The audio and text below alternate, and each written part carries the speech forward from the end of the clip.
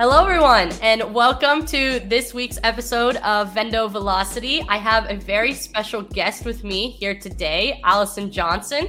Allison, can you please go ahead and introduce yourself?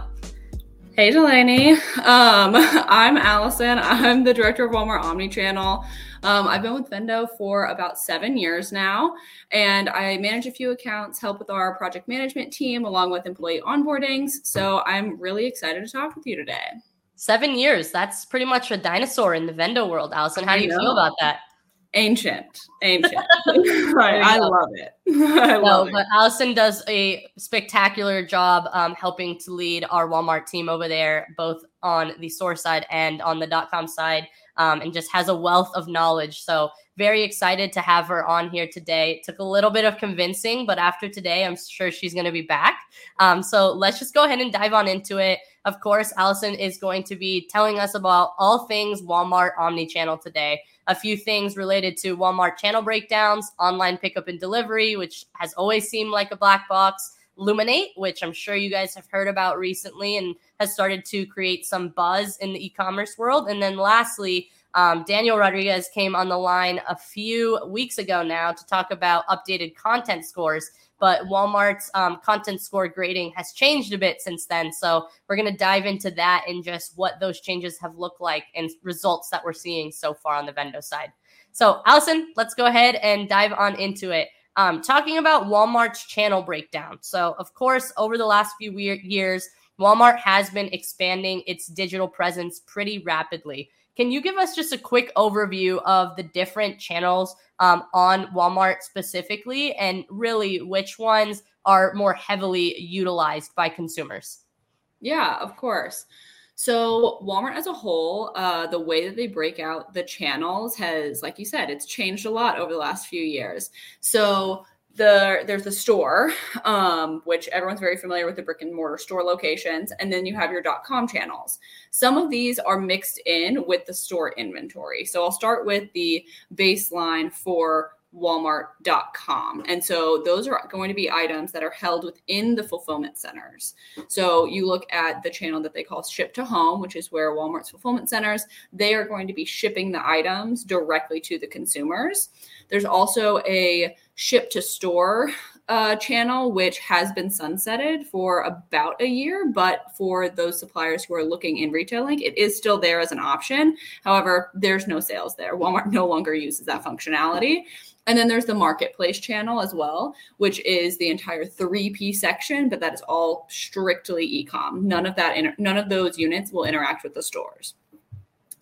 Then we go over to the kind of middle muddy ground where you have it's inventory that's held in the stores, but the sale originates online. And so it's considered a digital sale. However, you're using the store's inventory. So that's when we get to pick up today and ship from store. And then we also have a very fun one, which is online pickup and delivery, which is the most complicated of all of them. So that's a broad overview, but I'm happy to explain any of those channels a little deeper if you'd like. Yeah, let's go into the DSV channel specifically, because I think that was a channel that was being more heavily utilized by Walmart, even if we look at last year or especially 2 years ago, that the merchants at Walmart really tried to push a bit more heavily. Do you think that's a matter of profitability that they've mainly strayed away from that, or what does that boil down to? Yeah, 100%. Profitability is always the end goal for Walmart, aside from customer happiness. And so with the DSV channel, those units are technically considered part of the owned network, meaning that Walmart does control the retails on any DSV items. They also pay for all of the shipping for those items. However, the units are housed with the supplier. And so the supplier is housing the units, they're shipping them out, Walmart is paying for the shipping on those. Since the marketplace channel has been a very big portion of Walmart's new initiatives, many merchants are switching those over to request the suppliers to become sellers. What that entails is that, or what that shift means for the suppliers is that they, when shifting to marketplace, will have to pay for all of the shipping on all of their items. They control all of the content. They don't really have a merchant relationship, but they have, rather than giving margin to Walmart, it's a roughly 15% commission fee that gets sent back to Walmart for listing on the site. There are some options for suppliers who are unable to ship or who want the Walmart Plus badge on the items, and that's through Walmart Fulfillment Services, coined WFS for those who are very familiar. And so that enables almost like a consignment model. So the sellers can ship their units to a WFS fulfillment facility, and Walmart will ship those units out on behalf of the seller. However, the seller is still responsible for all of those units, and they own all of the units themselves and are paying Walmart additional fees.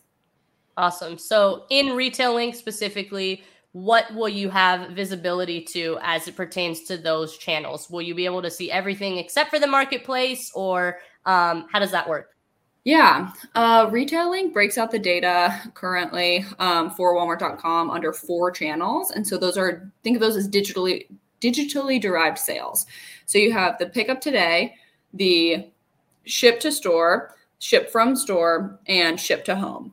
So those are the traditional 4 channels that you can pull in through Retail Link along with the store data. We feel very comfortable with pulling that information and that those channels have correct sales. The piece that's a little bit more challenging and is definitely directional is the online pickup and delivery.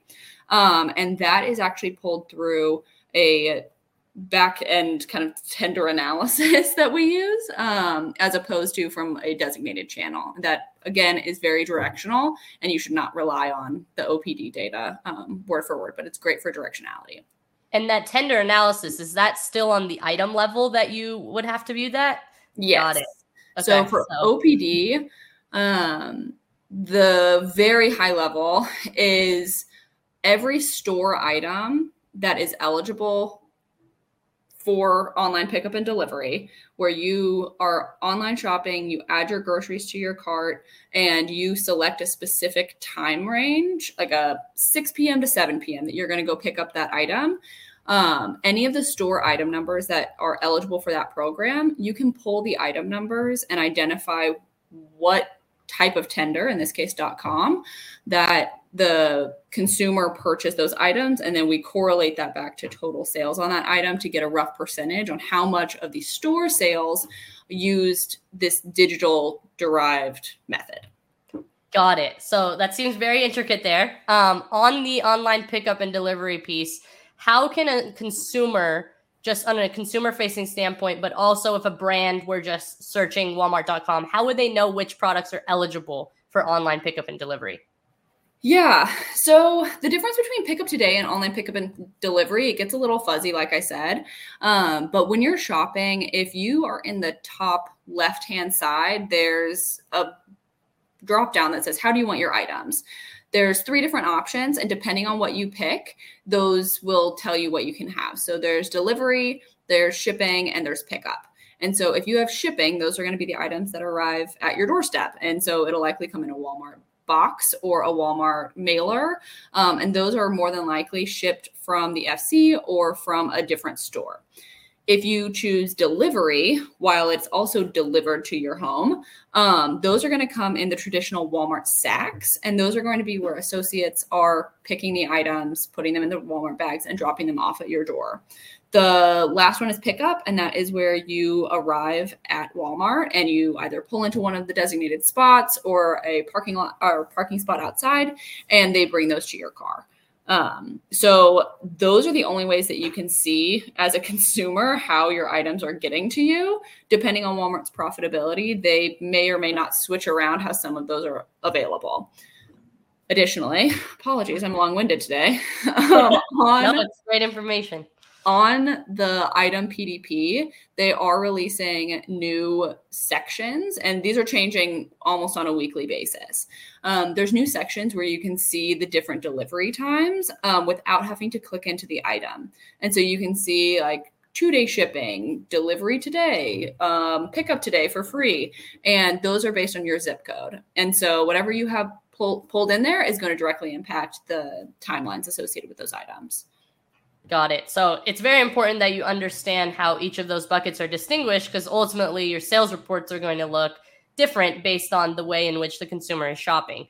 So question for you, Allison, because when I was over at Walmart, one of the most important pieces from the .com side was .com penetration to stores. And that was a key piece in which you wanted your .com penetration to continue to increase, showing that your e-commerce presence was ultimately growing. Now, with some of these nuances around the .com sales primarily falling in the store sales, how has the emphasis on that metric changed, if at all? Are merchants still continuing to push that, or is it more or less deprioritized because of some of these nuances? It varies. That's a great question. It definitely varies by category and by merchant team. In almost every line review, .com penetration does get brought up. However, I would not say that it is a weekly or even monthly topic of discussion. The .com penetration on how it's calculated, with Luminate coming out or out now, those data points can look a little bit different, and what the merchant see versus what the supplier see might also not line up. And so as long as you have a growing average and you're aware of your .com penetration, then you can work towards it. But it definitely varies by category. Some have certain KPIs that they like to meet in terms of .com penetration, and others, they just like to see steady growth. Got it. Understood. Okay. And you've already touched on Luminate a bit, so we'll go ahead and dive into it. One, what sorts of data points can you receive through Luminate? And two, there's got to be a good price to pay for that. How expensive is it? Do you think it's worth it? What are your overall thoughts? Yeah, Luminate has definitely been an interesting release for the Walmart supplier community. Anyone who's familiar with Sam's Club and their program Madrid, it's a very similar pay for your data structure. With Luminate, some of the data points that you can get is you can get digitally derived sales a little bit more easily. You can see more consumer insights depending on the package that you have, and making sure that you can identify what customers are purchasing, some more insight into their purchasing patterns. And it just gives you a lot more ability to adjust how you're viewing the data than Retail Link does. Within decision support, there's no ability to make visualizations where there is within Luminate. And within decision support, there's a very clear divide between the store data and the .com data. And in Luminate, they really do kind of bridge into that omni-channel initiative with having your brick and mortar and then digitally derived. And so you can definitely see how they're trying to merge more closely with an omni strategy. Now, is it possible when looking at the tender analysis, do we see those numbers typically line up, or is there still a little bit of confusion around each of those reporting metrics? Yeah, there is definitely discrepancies between the two. We get asked this question very frequently. It's, well, which one's right? Both are new sources of truth. And so we don't have one single source of truth to look at anymore. And so taking the information from decision support and from Luminate and looking at those side by side and seeing what we think the best picture would be, that's a really good option, especially for those people who do have a lower tiered Luminate package. There is a free version that's out that does allow some suppliers to play around with it and really compare the data. With larger suppliers who do have access to the highest tier of Luminate, they are likely looking at the same data that Walmart is. And so I would recommend looking at that because you do have a pretty penny associated with it. And so making sure that you're using the data that you believe is going to be the best source of truth and combining that with any category information you have. That's what I was going to ask you next, is how much does it dive into like competitive insights specifically? Is it all tailored towards your brand, or can you glean insights on the category through this data? Yeah, so I'm actually going to jump back to your pricing question. Okay, there we go.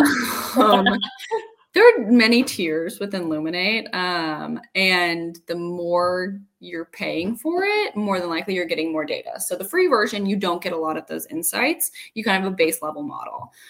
If you go to one of the big, like a P&G or a large company, you will see some additional data points. And depending on if that brand has category advisorship, you'll be able to see some other insights as well. The category bucket to see your competitors, it is fairly limited for the general Luminate insights, but they do have some category insights that are more broad. Got it. Well, that's good to know. On a positive note, it's super helpful that Walmart is at least getting more transparent with some of the data that they show. Even if you have to pay a pretty penny for it, at least we know it's visible. I know that even some people at Walmart 4 or 5 years ago didn't even have data or any sort of directional insights into OPD versus the other channels. So that's at least super helpful there. And I'm sure eventually they'll release more data to the public, because ultimately that only helps brands make some informed decisions on how to drive their business. So exactly. Thank you for that, Allison. Super helpful there. The last topic that we want to touch on here is content scores. So speak a little bit about some of the changes that have occurred within the content scores, how Vendo has pivoted, knowing some of this information, and really if you think that this is beneficial to the supplier community or also to consumers, or whether this is something that they'll probably revert back to. Yeah. So the content scores changed on the 12th of last month. And so that was when the official change came into place. But we have been seeing these changes kind of flow through on category by category basis for the last few months. But the official announcement came on the 12th. With that, we did see an overall drop in content scores across all items and all categories. This is because some of what they used to measure with content quality scores was removed. Ratings and reviews was a huge piece of that. So ratings and reviews no longer contribute to your overall content quality scorecard. And instead, Walmart is focusing very heavily on attributes. So those are those back-end data points that you can put onto your items that help the consumer on site know where you can find your items. The main area that you can see this being implemented, or that you can see the results of these attributes, is if you go with the left-hand navigation, so the little 3 stacks, drill down, and you shop that way, you'll see all the filters that you see on the side where it's like, okay, what color or what flavor is this? And those are attributes that the suppliers directly add in onto their items. Now that is such a heavy piece of the content quality scores, we're making sure that those are applicable on every single item and that all of the applicable items are filled in. Those attributes are not a one size fit all. They're based on product types, which is another piece of the puzzle, where product types are not always correct and sometimes they can change, whether that be from merchant intervention, supplier error, or system glitches. The product types do shift around sometimes. So making sure that you're staying on top of those so that you can have the proper attributes that are applied to your items so that your content scores can be on site. I forgot the second half of your question, but I'll go No, you answered it well. My second half was, do you think that this is beneficial to both brands and consumers to have this level of information? Or do you think, because on the Amazon side of the business, Amazon sometimes will release things and then they'll revert back after they kind of see the sentiment. Do you think that this model is here to stay? I do. I think that removing the ratings and reviews piece it definitely is helpful, given the fact that it doesn't incentivize paid reviews, and it does help with making sure that the customer is getting, I don't want to say honest reviews, but more organic reviews as opposed to paid reviews, because that is not such a big focus for suppliers. It will also help smaller suppliers who don't have the funding to afford some of those review generation campaigns. While we do know the impact and the very strong impact having a significant number of reviews has for your items, it's now no longer one of the grading criteria for your content quality. In terms of Walmart reverting back, I don't believe that they will. The attribution, it really does help your on-site discoverability, and it allows their algorithm to learn the items better. So less manual intervention, and allowing whatever is trending in search or items that might be applicable to your search as you're logged into Walmart. The system will just get smarter, and it'll serve you as the customer the most applicable item for your search. And so I think it's a really good move, but it definitely takes some learning as Walmart systems don't always catch up as quickly as they roll out initiatives. Many suppliers are seeing delays with submissions and things of that nature. So definitely a few growing pains, but overall, I think it's a really good move. Got it. And is this content score applicable to both the 1P and the 3P side of the business, or just exclusive to 1P?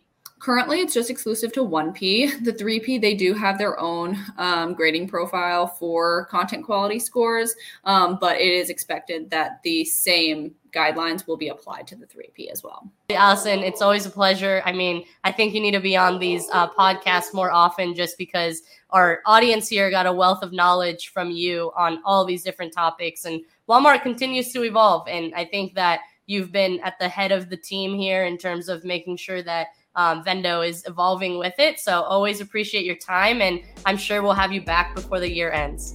As long as I can figure out the background, I'll be happy to come back on. There we go. Yes, for sure. All right. Thank you everyone for tuning in. Thank you, Allison, and we'll see you all soon. Bye everyone.